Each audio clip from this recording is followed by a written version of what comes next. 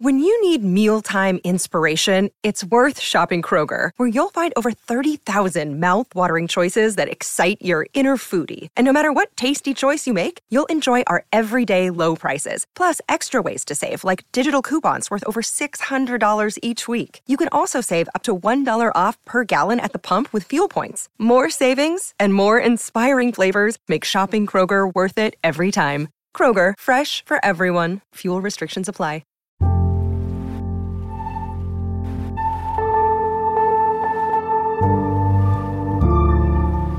Welcome to Hazel's Story, an epic saga podcast. We are here to dive deep into the panels and pages of Brian K. Vaughan and Fiona Staples' comic book masterpiece, unpacking the amazing characters, themes, and weirdness in this grand space opera. I'm Alan. And my name's Abu. And we're back, episode 3. I took an extra week off there because the holidays will do what the holidays will do, but we're so excited to be here with another episode and another set of 3 chapters. We're diving into chapters 7, 8, and 9, the first half of volume 2. So much happens in this. Like, as I was reading through these chapters again, I was just like, characters, plot, like so much world being built. I can't wait to talk about it. Yeah, so much to dive into. And I remember texting you over the holidays that it's been so long since I've read some of these earlier chapters and volumes that it kind of feels like reading it like new again. Some of the twists are getting to me still. Oh no, it's so good. I did another reread before we're doing our reread now. So my read I'm doing now is actually my 4th time through, and there's still little things I catch. There's still like plot things that like surprise me and just little turns of phrase, and the art. Just like the art keeps punching me in the face. Yeah, definitely. And that's what this podcast is about. So before we jump in, let's take care of some housekeeping. First and foremost, a little spoiler notice. This is a read-along series, so the goal here is that we won't spoil anything that happens in future chapters. So if you're a new listener, we hope that this podcast will enhance your first time jumping into this incredible story. And if you're a returning reader like us, we're hoping that our deep dive conversations will point out some of those tiny details, the incredible artwork that you missed on your first, second, or your 15th read-through. Absolutely. So for this episode, no spoilers past chapter 9, but obviously if you haven't gotten up to chapter 9 yet, don't listen to this show. Go back and listen to our previous episodes about the earlier chapters. You don't want to spoil anything for you. The story here is so good, and there's so many cliffhangers and so many twists that really do yourself a favor and read the book before you listen to us talk about it. Also, on this show, we love to hear from you, our listeners. So we're always ready to get an email from you at hazelsstorypodcast@gmail.com. That's hazelsstorypodcast@gmail.com. There's 2 S's in a row. And we love to hear just like your reactions, your episode ideas, anything that you're thinking or feeling as you're listening to the show and reading the book. And we actually got a listener email over the break that was just, I don't know, it was the very first email we'd ever gotten from a listener, and it just like hit me right in the gut. And I was like, oh, this is why we're making this show. Yeah, so this is the email that we got from our listener, Andrew. Hi, folks. I was very lucky to binge read Saga up to the current issue earlier in December. I liked the first episode of the podcast, and I'm looking forward to more, since right now I don't really have any friends to talk to about Saga, although I'm trying hard to get my friends to read it. My suggestion is to please discuss how we relate what happens in Saga to our own lives and our world. I would love it if you would explicitly bring up issues of race and gender. I'm a mixed race kid, so I was immediately drawn to Saga's story of navigating 2 cultures with a body that doesn't quite fit within one category. Luckily, I didn't have 2 governments trying to erase my existence, but the story is a powerful metaphor. Oh my God. Andrew, thank you so much for writing to us and for writing to us with like, it wasn't even answering any of the prompts we sent about like episodes that you wanted us to dig into, but just hearing people's personal connections to this story, that idea that it's like all epic, grand sci-fi fantasy. It's not about like the galaxy far, far away. It's about how you relate to it personally and how you see yourself reflected in it. And this was a facet to it that I'd never even thought about, of the sort of representation of people caught between worlds. And I absolutely appreciate Andrew sharing that with us. And we definitely have shared the parts that resonate with us as we have gone through these chapters, and would love to hear more from you, the audience, about like, what do you find in this story where you're like, that's me. I feel so seen. Send us an email. We can't wait. Absolutely. Andrew is out here setting the example for the rest of our listeners. And I will say I'm a little envious that he is caught up on all 54 chapters just a month before 55 comes out. He did not have to wait 3 years for the story to continue. No. So, just a short 42 months later, we're finally going to get some more story. It doesn't sound like you've been counting the days or hours at all, Alan. Totally normal. But that is all in the future. For today, we are here to do a brief summary of the chapters for this episode 3, which is, of course, chapters 7, 8, and 9, the first half of volume 2. We're going to do a brief summary of these chapters and then do a couple key takeaways that we found after going through them, and then finally wrap up, as we always do, with our favorite panels and our favorite quotes from these chapters. So let's get into it. Starting off with chapter 7, we open up with Hazel's narration over a flashback scene to Marco's childhood. And first and foremost, before I say anything else about this chapter, that is the cutest dog/goat I've ever seen in my life. I want that dog. I'm so envious of Marco's childhood. I hadn't thought about it before, but looking at this dog is not dissimilar in appearance to your dog, with the exception that this dog has horns. Yeah. Like, that the breed of dog is like whatever the wreath version of a Shiba Inu is. I think that's what that is. Yeah, I think you're correct. That is my dog with horns on it, and I love it. I love that for Marco. I love that for me. Abu has a Shiba Inu who sometimes, I'm sure at some point will be on one of these recordings. What's your dog's name? His name's Koji, and he loves to sit in during these recordings. He's sleeping behind me right now, but he also likes to sneeze mid-recording, so I apologize if you ever have to edit that out. Either way, we are in this flashback scene with Marco, and we get some very, very important context about Marco's childhood and his parents. Namely, that his parents have not forgotten the atrocities committed by the Landfallians against the people of Wreath. They are very aware of the bloodshed caused by the enemies in this war. And we also get a panel where very intentionally the only words on that panel are "never forget," which, to me at least, very clearly evokes 9/11 and the trauma around that. So just to put this conflict in context for us and how his parents feel about it, I think using the words "never forget" was very intentional here. Now, with that context in mind, we jump back forward to the present day, where Marco introduces his Landfallian wife on this rocket ship tree to his parents, who showed up in the previous chapter. Thankfully, we also learn that Marco's mom didn't kill Isabel. She just banished Isabel to the nearest planetoid. So thank God Isabel's still alive. She's just nearby. Marco immediately jumps into action and takes his dad's crash helm, which we learn is some sort of helmet sword combo that opens a portal, and he does exactly that and leaps through it to the nearest planetoid to rescue Isabel. And his mom rushes after him, awkwardly leaving Alana alone with her father-in-law, who she is meeting for the very first time. And Alana, as usual, gets an iconic piece of dialogue here. She says, quote, "Cool. So glad I got to do all of this in a towel." End quote. Well, and the best part for me is connecting this back to the way that this scene started at the end of the last chapter, which was not only is she doing this in a towel, she's doing this in a towel having gotten out of her first shower that she had gotten to take since before she gave birth. So Right. like she was like finally relaxed, so calm.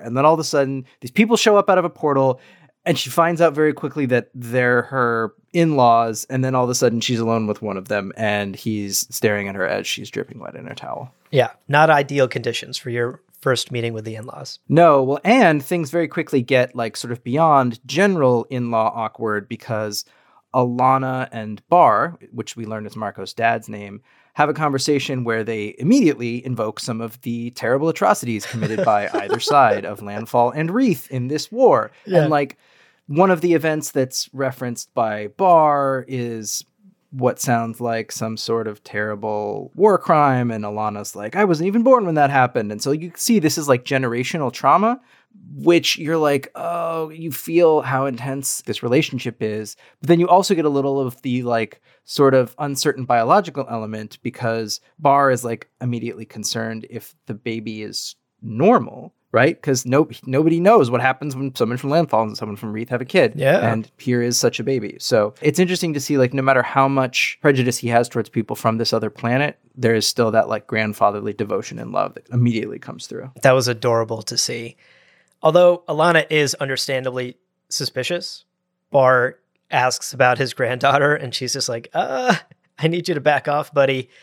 And the rocket ship tree kind of has her back in this moment. Vines sprout out from the walls and actually trap Bar, holding him in place. Meanwhile, we jump to the nearby planetoid where Marco and his mother, Clara, have teleported to. And his mother takes this opportunity to basically give him shit about Alana and for breaking this family heirloom, the sword that he broke in the previous chapter. We also learn that the will had apparently visited Marco's parents, which tipped them off. Wait a second. If there's a freelancer asking about our son, something must be wrong. Marco must be in trouble. And so they sold their house to get the cash to buy these very expensive crash helms that let them magic around, portal around places. And Marco reacts by saying, quote, "No, how could you be so stupid?" And Clara slaps him. And it's like this really emotional moment between them. And we get this sense of Marco and Clara's relationship. She's clearly the parent in the family who believes in tough love, but the parallels between what Marco and Alana are doing for Hazel and what Bar and Clara are doing for Marco are so obvious and heartwarming here. Both sets of parents are going to whatever lengths they need to take care of their children. Well, and to be fair, like, the sword is not just a family heirloom that Bar got in war one generation before. I can't remember. He says the sword was either 1,000 years or 1,000 generations old. Yeah. So that's some justified anger, right? Like, your parents' parent, right? That's older than most of the countries on the planet of the Earth, right? So understandably, she'd have a little anger there. And then after he has destroyed this sword, this precious heirloom, he gets, like, all sad about a house. And so, of course, there's a little bit of that, like, you silly child, you don't know anything, the parent knows the ways of the world, et cetera, et cetera. But you're right, it all comes from love. However, we don't have any time to dwell on this generational parent-child squabble, because all of a sudden a big bloody femur bone comes crashing down out of the sky. Because, of course, in this comic, anytime there's a little bit of, not anytime, but a lot of times there's a little bit of emotional tete-a-tete, we get some sci-fi weird shit to just sort of, like, break things up. And in this case,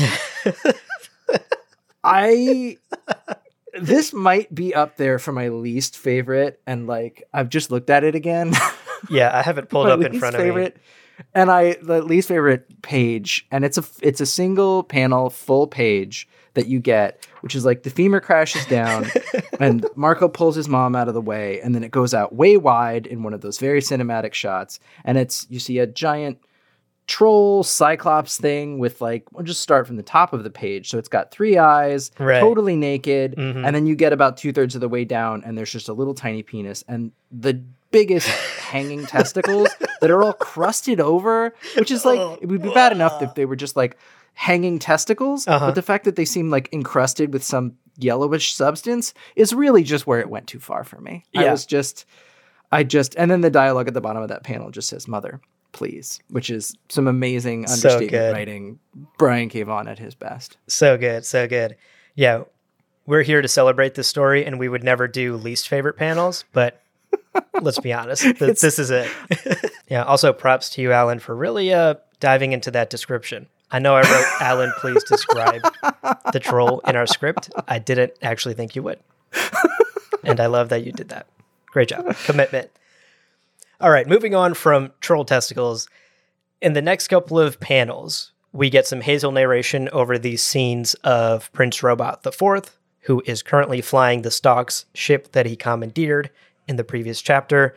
We also cut for a little bit to the Will, who is seemingly watching old sex tapes of him and the Stalk, and he's doing other things, but we'll let you figure that out on your own, kids. And Hazel explains in this narration what her parents' thinking is at this time. She says, quote, "We are small, but the universe is not. As long as we kept moving, our pursuers would have little chance of finding us in the vastness of space. Sooner or later, they'd have to give up. We'd never be forgiven, but maybe we'd be forgotten. End quote. That sort of explains what the game plan is for Alana and Marco at this moment. It's also a really good structural device in the way that it's written, because basically like that's all of the exposition that needs to be done. And then the rest of this chapter and most of these chapters is just all plot. It's just all like action, thing after thing after thing happens. So you get that like, okay, everybody's trying to catch up with everybody else. Everybody's chasing everybody else. Let's see how this all plays out. So we quick cut back to Alana and Bar on the rocket ship tree. And there's a little bit more narration actually that's interesting, because you think normally like Hazel's narration would cut off there, but it finishes up after that quote that you just read by saying, "Still, for all the royal automations and deranged mercenaries out there, only one thing can really destroy a family. And we all know what that is, right?" And then it just cuts right into the scene where you're like, well, wait, no, what? Right. What like, is that? I don't know. What is it? I don't know. So it's like one of those weird foreshadowing things that you're like, I guess he'll fill this in later. At least I hope that the story fills it in later. Yeah. I guess we'll find out. But so now we have Alana and Bar hanging out in what Alana says in this page. She thought it was the engine room, but maybe it's more like the kitchen, as she's eating some sort of like citrusy fruit, which is great. And then Bar says that he's going to get himself out of the vines that he's been trapped in with a spell. But Alana says, no, you have to use a secret for that. And Bar is like, I have secrets.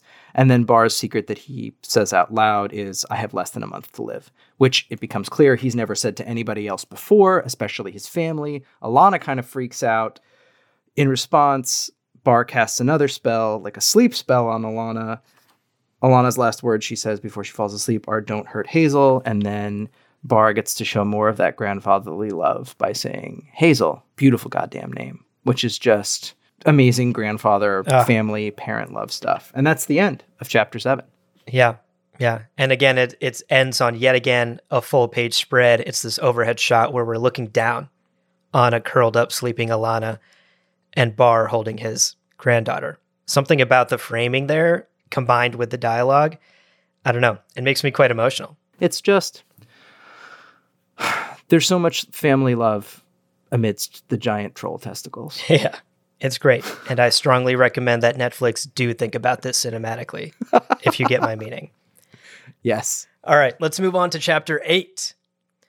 This chapter starts with, yet again, another flashback sequence. This one is not that long ago, actually. It's back when Alana was just a lowly soldier in the Landfallian army stationed on Cleve.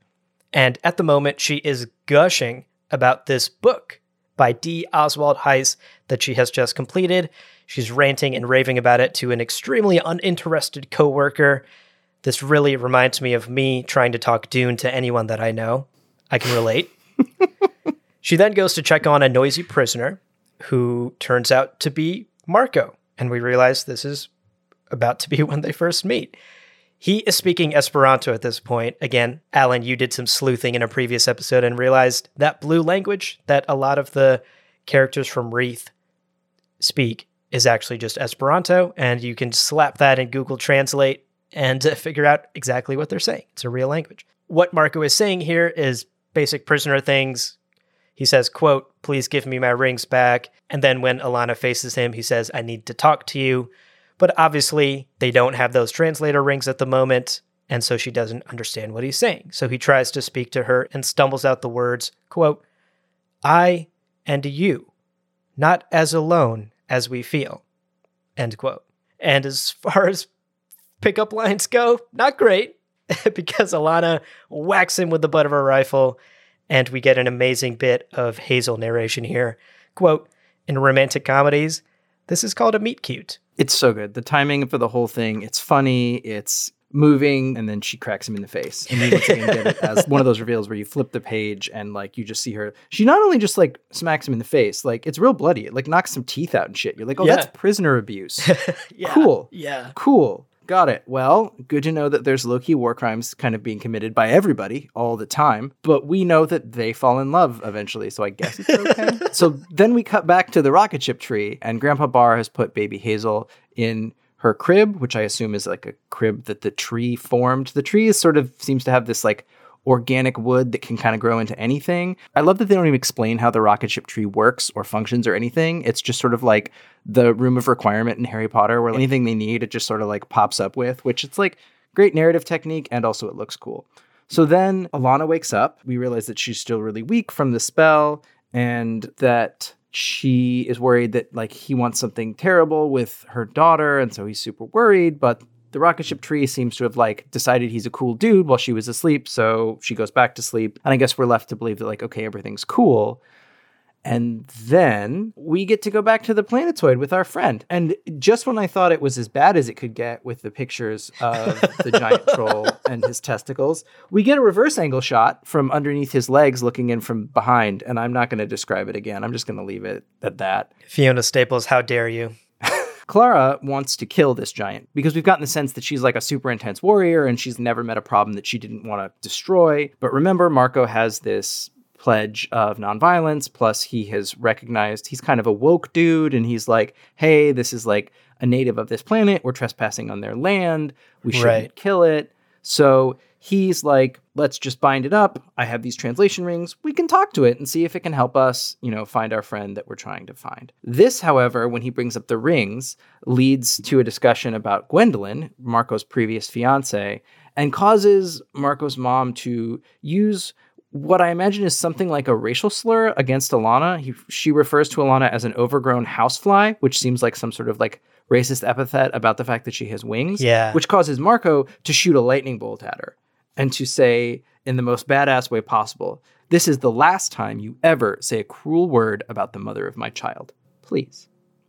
I love that please at the end. I love that please. Because, you know, it's like when you're an angsty teenager and you snap back at your mom, but you're also still an angsty teenager and you instantly feel guilty afterwards. Oh, absolutely. And you're just like, we keep getting these little flashes of like just how much the conflict has created these rifts between these two planets. And it's not just like they're at war, like they hate each other. Yeah. And like the hate is like very deep and has, I think, analogies to some racism we might encounter in our world. Like clearly there's like racist epithets that they hurl at each other, but Marco is not here for it. And he draws the line very, very clearly, which I think is what people should do with their racist relatives.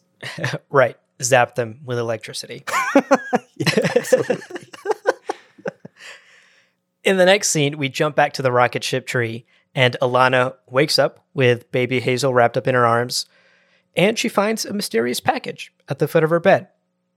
She reaches forward and opens the package. But before we realize what it is, we jump to a shot of Bar, who is at some sort of spinning wheel contraption that the tree has created for him. And we learn that Bar is a seamstress / armorer, and the project that he's working on at the moment is creating this protective clothing for his family. Protective and, might I say, incredibly fashionable. Alana has never looked better. We also learn in this scene that Bar is sicker than we thought. He clutches his chest in pain, and Alana tries to pull him away from this spinning wheel. He says that he has come to terms with his illness. He has come to terms with the fact that he will die very soon, and he wants to focus on this work. She also asks why he has kept this secret. Why hasn't he even told his wife? And he tells her that he doesn't want his final days to be filled with pity and sorrow. He doesn't want this dark cloud to hang over his final days. He wants to spend them with the family that he loves.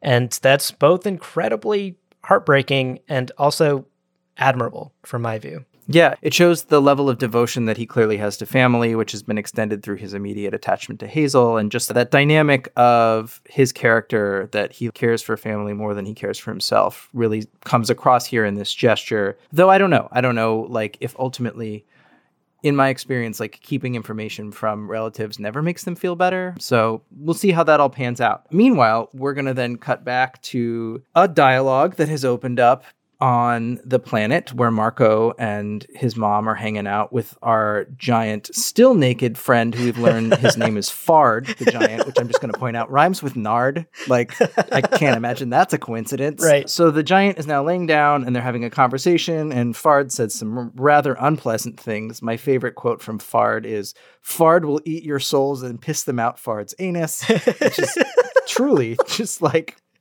Right. I'm glad we got your favorite quote out of the way already. Yeah, that was clearly the best writing in the whole set of chapters is eat your souls, then piss them out of Fard's anus. So in addition to that delightful refrain, they also actually get some information out of Fard, which is that the planet that they're trying to find Isabel on is not actually a planet. It's an egg, and the egg is about to hatch, which I remember reading that and being like, what? Right. An egg what? can be a planet?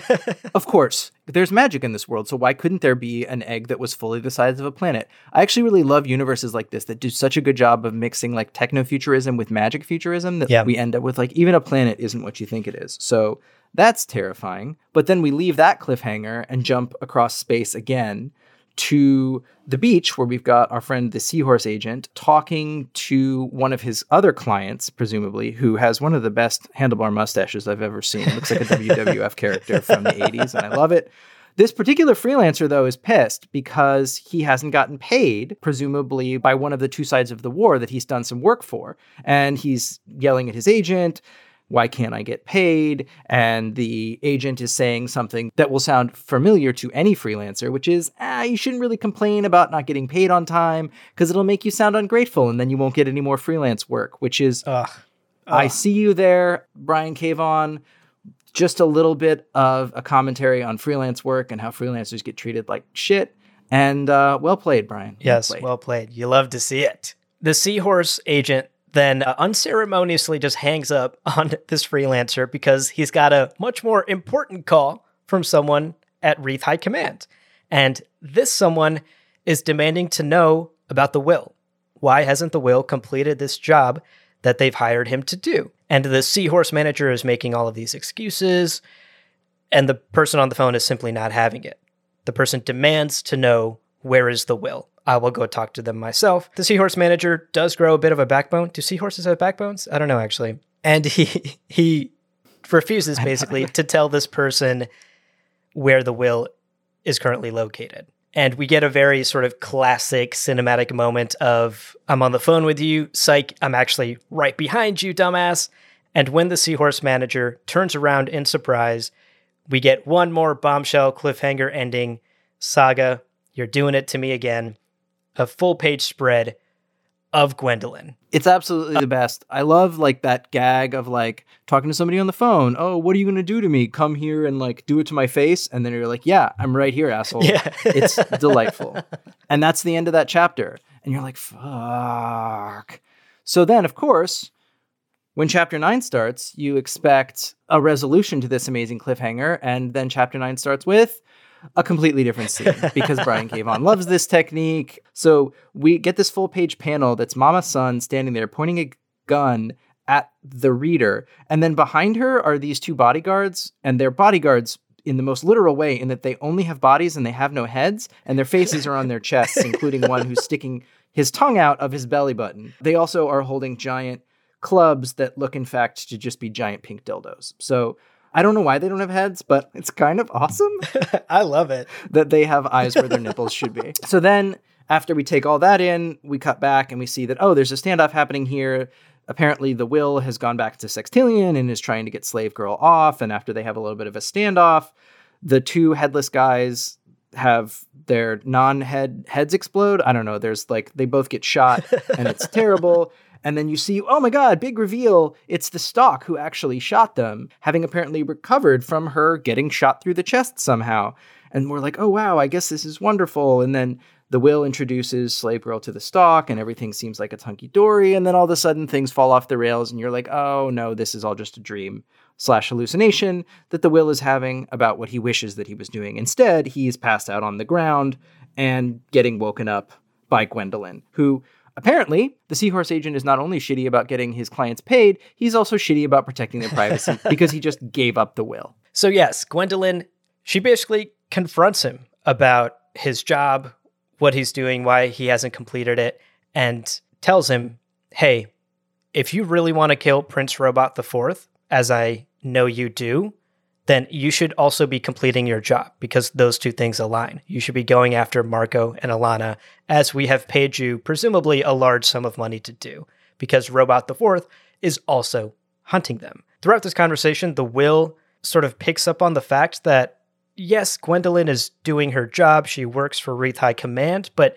there seems to be a personal angle here as well. She's a little too invested in hunting down Alana and Marco for this not to be personal for her. Totally. He like picks it up kind of private detective style. They have this banter that goes back and forth that reminded me of a 1930s detective film where like blonde bombshell walks into the detective's office and they have a witty repartee back and forth. And he's like figured it out. So then he basically says like, all right, I'll take your case, but it's going to be a lot more money. And I need that money, otherwise I can't do it. But then Lion Cat totally gives him up, which is a thing that they make a joke about, that apparently Lion Cat gives him up all the time, which makes you realize that like, oh, actually, having a cat that's a lie detector around all the time would be super inconvenient. Because anytime you lied, he'd give you up too. But as a result, it's clear that he doesn't need the money to solve her case and find Marco and Alana. He needs the money to buy Slave Girl out of Sextillion. And once Gwendolyn understands that, she somehow, I realized only on this reading, my fourth reading, she immediately has a plan for how to do this that's kind of complicated. And she comes up with it literally off the top of her head, which is like, again, classic heist movie, private eye thing where people just have these caper-esque plans like ready to go, but it's still cool. She says she can get Slave Girl off of Sextillion without even having to fire a shot, basically, and all she needs is a telephone to make a phone call. The Will is super skeptical, but she goes for it, and she calls up Mama Sun there at Sextillion. Mama Sun answers, and immediately Gwendolyn has a fake identity of a detective from Wreath Homeland Police who is looking for a missing Wreath girl who apparently, the report says, has had her horns sawed off, and this missing Wreath girl is being passed off as someone from Landfall, and they believe that as a result has been sold into sexual slavery. So the implication here is that there is someone from Wreath who all of the Landfallian soldiers have been with at Sextillion, and that this would be like a horrible prospect to them that they would have been cavorting not with a child, that part would be fine, but the fact that it was a child from this other race, from this other planet, that they would all find disgusting, which has some layers of fucked upness to it. It gets Mama Sun's attention. Clearly, she's like, oh, fuck, I don't want anybody to know about this. Sure, you can have this girl back. I don't want her. We'll drop her off at this intergalactic truck stop, basically. You all can come pick her up there as long as you promise not to tell anybody about it. Yeah, an absolutely brilliant plan to pull off in a split second. Shows us just how smart Gwendolyn is. And Gwendolyn gets some excellent like poses in the art in those panels. You know, she even like tenses her fingers at some point, like the way that all supervillains do when they're in the middle of an evil plan. Right. And you're like, okay, this is a high level operator. She's got schemes on schemes on schemes. We should look out for her. Yeah, it's incredible how much Brian and Fiona do with such little content. Like one line of dialogue can tell you entirely what Marco's relationship with his mom might be. One pose that Gwendolyn takes here in just a panel or two can tell you so much about the way she approaches her work, her life, and her personality. It's incredible. For sure. Anyway, we continue, and we cut then to a truck stop / fueling station on a planet called Indica, which is this very orange, smoky, Mars-like planet where the Will and Gwendolyn land their ship. This is where they will be meeting up with the agents from Sextillion to hand off Slave Girl. As soon as they exit, though, it's clear that the handoff is not going to go smoothly because a couple of... Are these squids? What are these guys? In suits. I don't even know how to describe it. It's like they look like very cliched 1920s gangsters, like right down to the Tommy guns, except that like instead of normal hands and feet, they have like 5-clawed scary monster hands and feet, and instead of regular faces, they have I don't even know. It's like tentacles that come off where their nose would be. They look like sea cucumbers or something. It's one of those times where it's like this isn't even in reference to something. Fiona Staples just like let her mind go nuts. Yeah, it's incredible.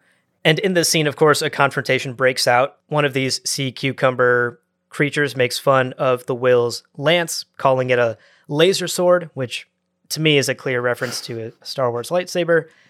Yeah. And he whips that lance and fucks that guy up, basically. Like splits him down the middle in two, and we realize just how truly deadly that lance is.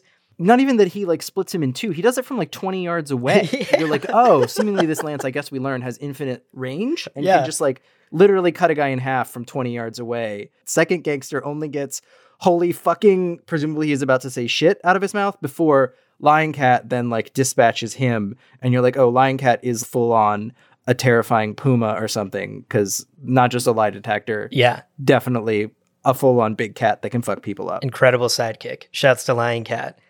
The Will also charges the third and final gangster in this scene, and we learn that his cape can block bullets, which is dope. I loved that panel so much. Yep. The Tommy gun is firing full blast, and the Will continues to charge, cape in hand, dodging those bullets. He gets up close to this last guy, but this last guy's a little bit tougher, grabs the Will by the neck, lifts him up, and things aren't looking good until Gwendolyn just zaps this dude with this red lightning electric thing that shreds him right through the abdomen. And even Lion Cat, who is currently in the middle of biting the face off of one of the gangsters, has to stop and stare in amazement because that was scary. Didn't know Gwendolyn could do that. You also get a little more info about how magic works, because previous to now, all the spells we'd seen had just had some kind of casting cost that you had to offer that was like snow or a secret. But the Will then says that casting a weather spell is dicey, which leads me to believe it's hard to control, but it also apparently shaves weeks off your life. So you learn that the magic has some sort of personal physical toll, which is why it needs to be used sparingly, much like whatever the super weapon is in your favorite video game. There's one more shot before the scene ends. The Will points out that the sea cucumber face gangster is not dead. He is starting to plead for his life. So the Will hands Gwendolyn one of the Tommy guns and says, finish what you started. And then goes over to Slave Girl to try and help her. And the last shot we see of Gwendolyn is her pointing the Tommy gun at the gangster, presumably as she finishes him off. So we learn that like she's not just some pencil-pushing bureaucrat, like she'll take care of shit when she needs to, including up to killing people. Yeah, and now suddenly I'm really concerned about Marco and his ex. So this chapter wraps up with one more scene. We are back on the Will's ship. Slave Girl and Lion Cat are curled up looking so cozy and so cute. I love that panel. And the Will and Gwendolyn are having a bit of an argument about next steps. What do we do next? How do we find Alana and Marco? This bickering back and forth wakes up Slave Girl, who ends the book on yet again another iconic saga cliffhanger by revealing that she can hear Gwendolyn's translation pendant talking to its friends across space, which we, of course, know are Alana and Marco's wedding rings, the translator rings. And the last panel of this chapter is a full-page spread of Gwendolyn and the Will and Slave Girl pointing right at the camera and presumably right towards Alana and Marco. It's so good. It sets everything up. When I got to the end of these chapters for this episode, it was so hard to not keep reading and to not just like immediately go on, because you're like, oh, this story has gotten so kinetic. It's a chase now, right? Like everybody's searching for something else and everybody's kind of searching for the same thing, but they're all having these parallel paths and tracks. Characters are hooking up with other characters. There's so much going down. I cannot wait for us to dig into it a little bit more. We'll take a quick break, and we come back. We'll have our takeaways as well as our favorite lines and art from these chapters.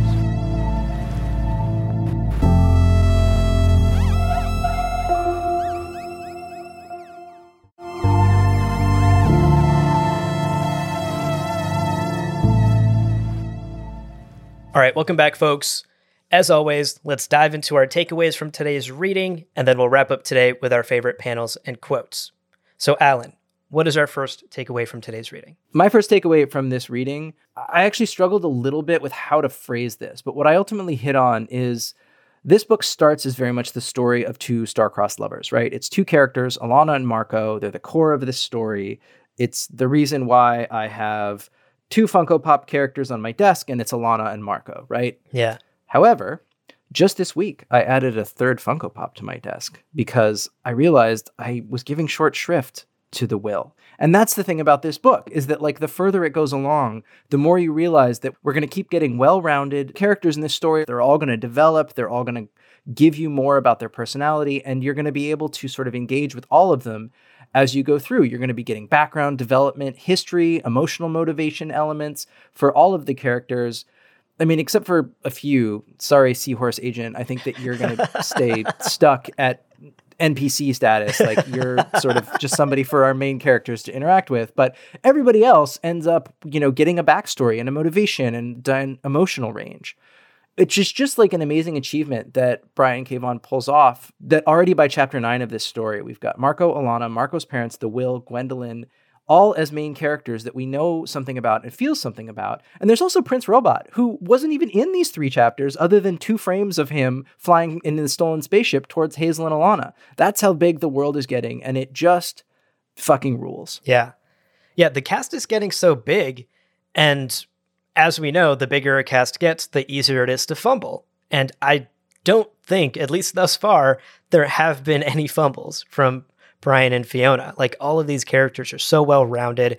You can see yourself in so many of these characters. Speaking to Andrew's email from the top of the episode, you can't help but find yourself identifying with a lot of these characters. Like, I know the Will is a freelancer. He's a bad bounty hunter. He kills people for a living. Those are all things I don't identify with, but for some weird reason, I am just like drawn to the Will as a character. He's up there as one of my favorites. And I think that's a sentiment that a lot of readers, first-time readers, returning readers, feel about Saga. You will start to pick out from this large cast of characters the ones that speak to you, the ones that stand out to you, and the ones that you start identifying with more and more. And I think that's just one of many reasons this story is so special. The cast is incredible. It's diverse.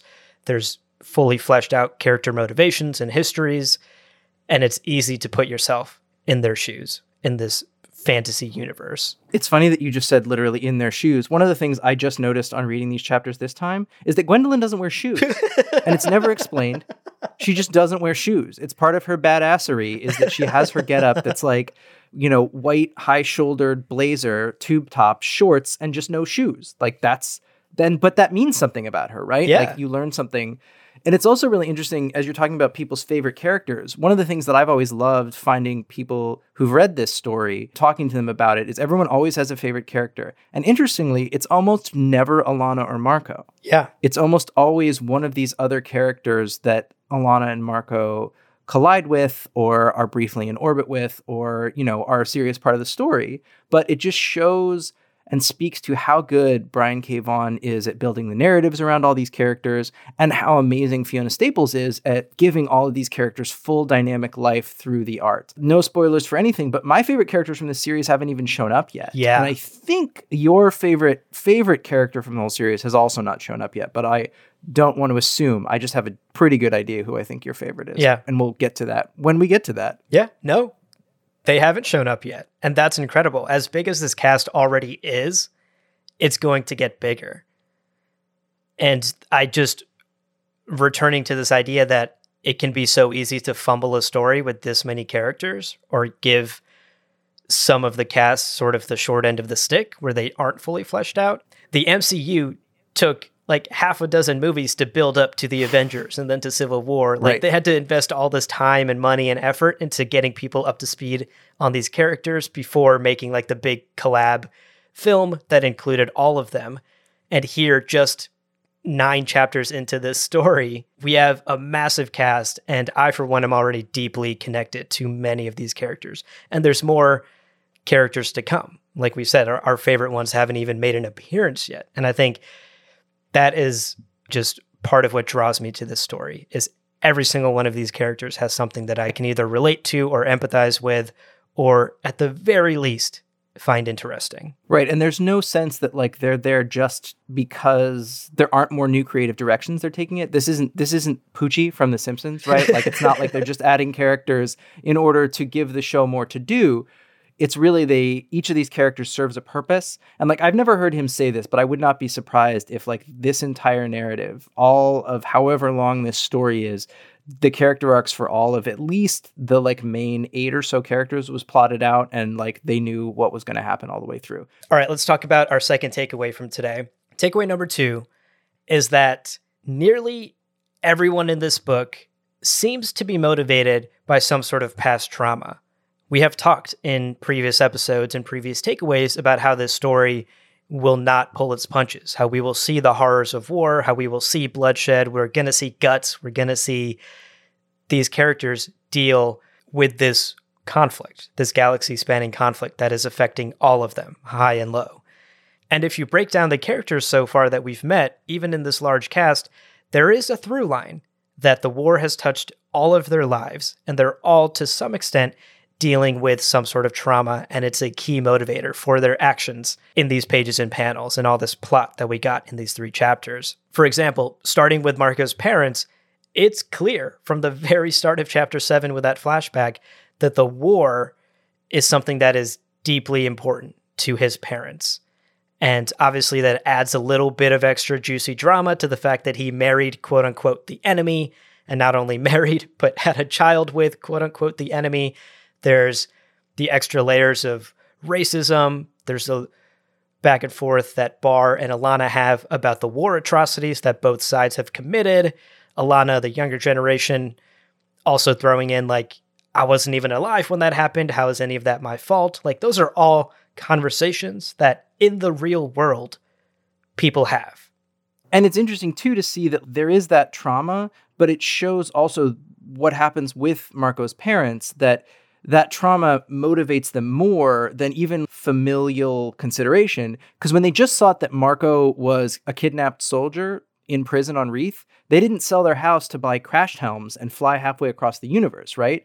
They only did that when they found out that Marco had gotten mixed up with somebody from the enemy in this war. So that shared cultural trauma is the ultimate motivator that causes them to act rashly and to sell their house, which is obviously hugely crushing to Marco. The look on his face, we've talked so many times about how Fiona draws faces in this book, but like the look on his face is like his world has gotten destroyed. And they made that decision because they were motivated by this trauma, and it ultimately leads them to do something rash. It's similar to, in a much shorter time frame, the Will is now locked in this revenge situation where the Stalk has been murdered and he is destroyed by his need for vengeance, and it's thrown him off track. He's not working. He's totally fixated on committing a murder and killing Prince Robot. And it's just this like characters over and over being held back by trauma they can't let go of, possibly to the level of it making their lives actively worse. They're making decisions that are self-destructive because they can't let go of this embedded, either very new or very old trauma. Yeah. And I would actually argue that perhaps Marco's dad is taking the first steps to letting go, because he starts off as an incredibly suspicious character, and we're kind of on Alana's side when we first meet him. But as we get to know him and as the two connect, and then he creates this incredibly fashionable outfit for his new daughter-in-law, who is, of course, part of the enemy, he's kind of shedding that, right? And I think, honestly, the motivator there for him is death. Like, he's got a deadline, and it's looming.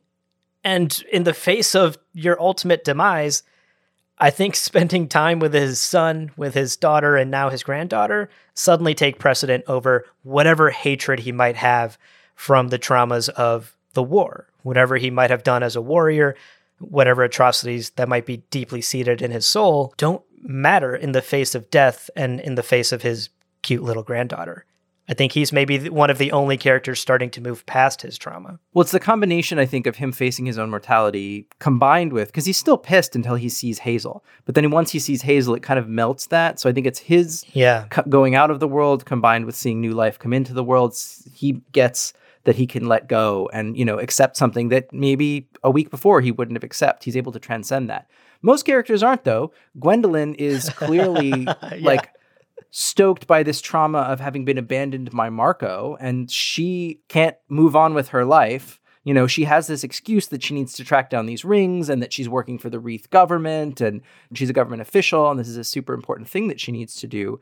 But if she could have just moved on with her life after Marco, she would be happily chilling back on her homeworld, happy as can be, working her bureaucratic job. Instead, she's running around the galaxy, literally having to commit murder because she couldn't let go of being jilted by this relationship that ended, which is not to excuse the way that Marco treated her, because that was fucking shitty. But the fact that she's been traumatized by it and can't let it go really holds her, and it causes her to be in situations that are self-destructive. All right, Alan, let's wrap up this episode. As always, we love to end by sharing our favorite panels from today's reading and our favorite quotes. I'll toss it to you first. What was your favorite panel from today's reading? So we've discovered now in our third episode that I apparently don't like following the rules for these exercises, because I'm going to break format a little bit and expand the definition of single panel or page to include 3 covers. So the covers of each one of these chapters, when they were published in single issue format, were like each individually frameable works of art. And if you were reading these chapters in the collected volumes in the trade paperback version, the cover of chapter 7 is what's on the cover of volume 2. That's the picture of Marco covered in blood, holding his sword down while there's like wings and feathers flying all around him. And what I love about the covers specifically for these 3 chapters is they all have this take on a different genre of storytelling.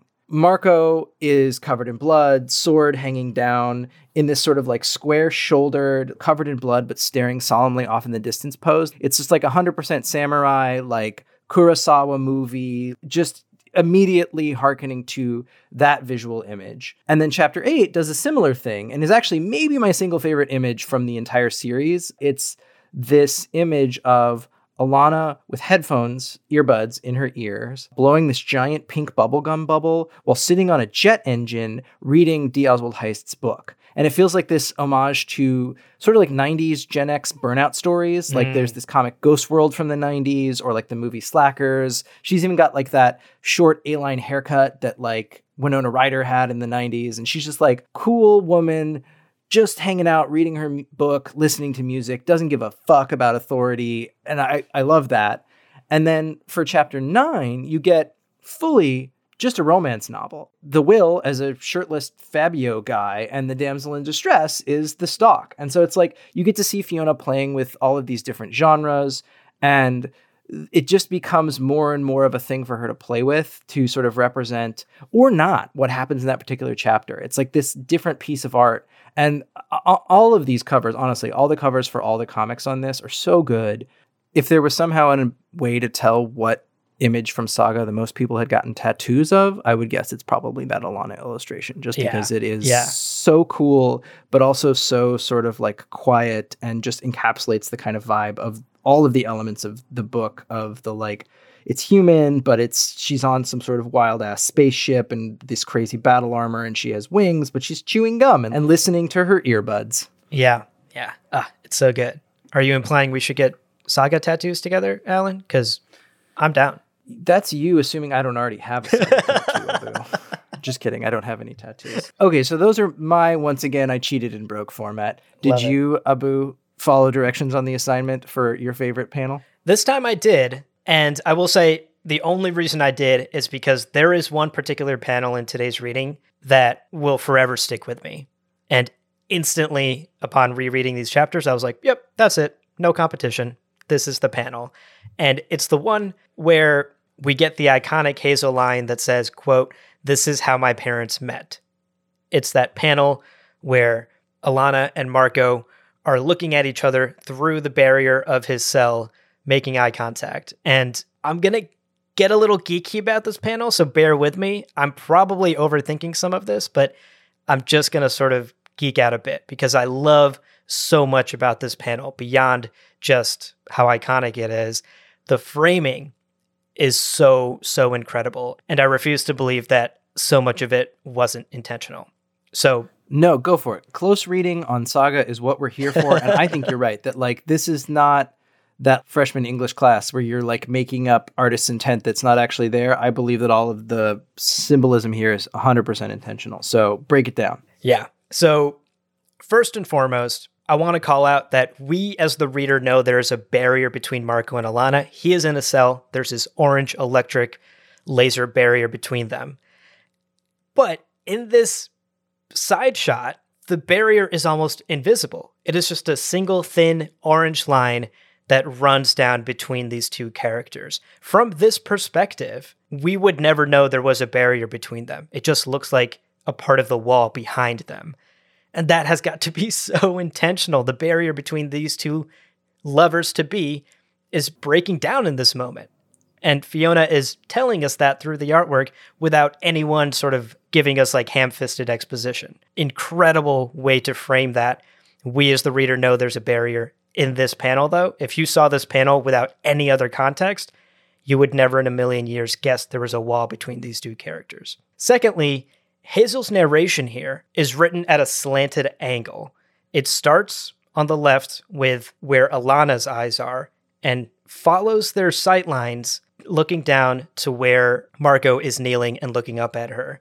So not only is that narration forcing us to realize these two characters are making a connection, sort of making eye contact, but it makes us follow that eye contact as we have to read those words. And that, to me, again, just the way the art is forcing us to acknowledge so much of the subtext of what's happening in this moment between these two people that are about to go on this crazy journey together and create a family. And finally, the last thing I want to point out is the actual physical positioning of their bodies in the frame. Alana is standing up and looking down at Marco, who is presumably kneeling and looking up at her. And what does that remind you of? What does that make you think of? For me, it looks like a moment where Marco would be proposing to her. And again, that's the part where I'm like, maybe I'm reading too much into it. But to me, this looks like a scene where Marco is on his knees proposing to Alana, foreshadowing, obviously, their future life together to come. So those three things, the barrier disappearing between them, the words forcing us to recognize them making eye contact and making a connection, and then their positions implying this like sort of iconic kneeling marriage image, all comes together in this beautiful panel that says so much without saying anything at all. So I'm with you on the first two, and especially the second point. The way in which whomever did the lettering layout for this book uses that as a tool visually is wonderful. It reminds me of like movies that do a good job of representing text messaging on screen, or they actually like put their subtitles in a place that's intentional. It's like, oh, this is another visual element to use when telling the story. So it's literally when the narration says, "This is how my parents met," you're literally seeing the like sparks fly between their eyeballs as they're looking across this barrier. Yeah. The third thing, though, I don't know if that's meant to evoke marriage as much as it's meant to evoke the power dynamic that we still see, for me, in Alana and Marco's relationship, even after they're married. For the most part, Marco does what Alana tells him to do. That's just like their dynamic. Within a lot of relationships, there's usually somebody who takes more of an assertive role and somebody who's more of a caretaker. And it seems like literally from the beginning, Marco was going to be in this place where, I mean, it's because he's chained to the ground in the cell, but like figuratively, he is going to be somewhat more submissive to Alana being the one who is like badass, forceful, and in charge. And I think we see a little bit of that. Obviously, not to the extent that she ever strikes him again after she hits him in the face with this. But it is interesting to see that like the first act of violence that occurs between them is her hitting him. And like there is that aggression built in there, which clearly has been resolved because it has never come up other than in this flashback. But it's just, yeah, the panel specifically, that This Is How My Parents Met, you picked your favorite panel first. If not, I probably would have picked that one. Yeah. It's just everything about it is so perfect. It's a meet cute, but it's also everything about it. Like you said, I hadn't even thought about the part about like if you just see that side shot, it looks like the force field is not actually a force field. It's just decoration on the wall. Just, it's brilliant. Yeah, it's brilliant. Gives me chills. Okay, let's wrap it up. Alan, I would love to know what your favorite quote was from today's reading. So a lot of Brian K. Vaughan's writing is really rich and really detailed and just very like world building. But I also love that it's clever and that you get these zinger lines essentially that can tell you so much about a character. So when the Will first meets Gwendolyn, I already talked about this, but they go into this whole sort of like witty repartee that's like a 1930s private eye banter thing, which like, for having never met each other before, they're zipping back and forth. And it culminates with the Will insinuating that like Gwendolyn and Marco have had some kind of romantic past for her to care so much about finding him. And she responds when he insinuates this by saying, absolutely not. Like, you know, I think she doth protest too much. To which Lying Cat does his thing and says, lying. And then the Will gets just the best line, which the Will gets to say, hell, a dead dog could have told me that.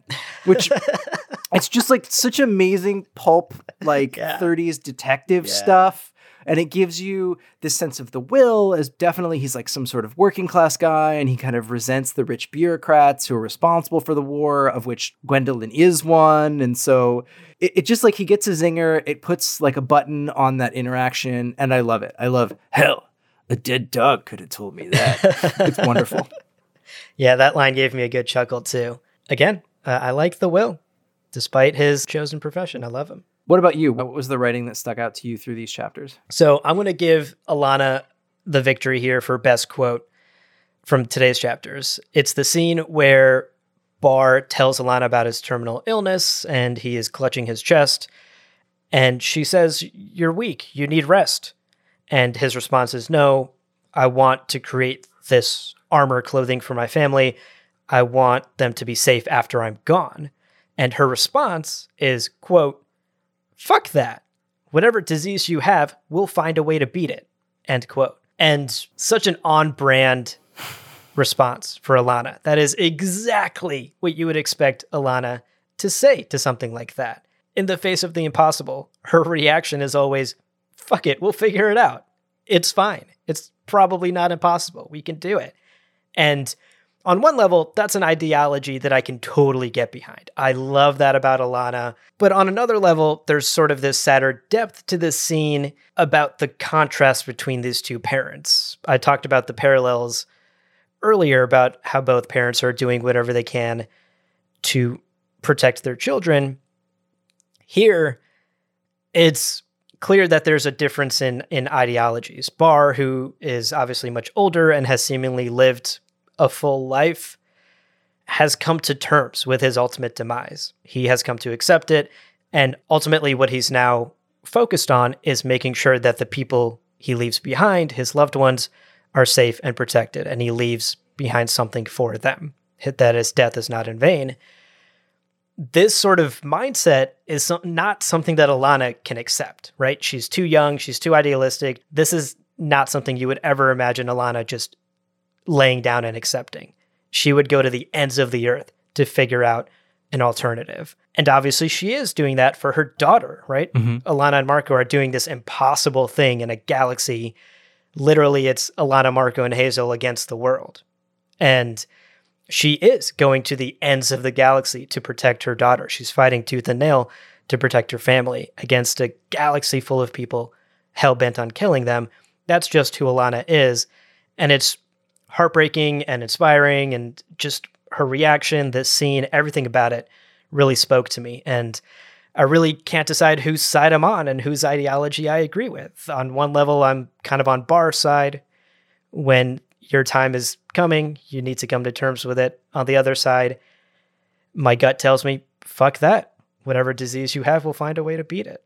Well, and also, like, Alana already had a child with someone she was never supposed to even have an interaction with, let alone have a relationship, and they had a child. So as far as quote unquote impossible things or sure things, like anything is impossible within what they've done. And I think that's something that this book does a lot, is it's grounded in the reality of things like life and death and war and conflict and violence. But at the same time, like, fantastical, weird things happen that are almost sort of magic realism. And so you're like, well, yeah, maybe there is a spell that could cure this dude, right? Like, Marco was about to die. Like, there was a spell for that. Maybe there would be a spell that could cure Barr. But it seems also like if there was one, he would know about it. He's also, again, lived a long life and gotten to see what he wanted to see. So, but I think you're right. Yeah, it's that Alana is never someone to take something lying down. It goes all the way back to that line she has from the first episode where her dad apparently accepted a lot of things in his life because, quote unquote, he had a family and that's what he had to do. And so for her, that seems like taking anything lying down is just not some shit that she's going to be able or willing to go along with. And so I love the way that this is written just because of the way that Brian K. Vaughan uses really straightforward, like, vernacular English. Fuck that.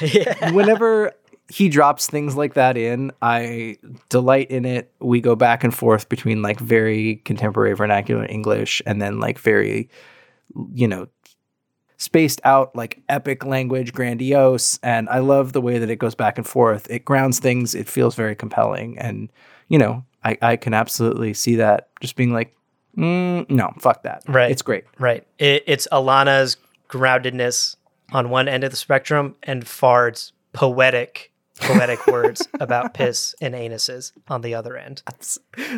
But the best part about that is kind of poetic because he's talking about souls, how he's going to take their souls. And anyway, clearly we have gone over these words more times than probably most people, but I think that there's there. I delight in it. Alrighty, Alan. That's another episode in the books. We did it. Chapters 7, 8, and 9 deep dive complete. It was so hard to stop. Like, we're at this pace now where the story is moving faster and faster. So I'm ready to dive right in and read chapters 10, 11, and 12.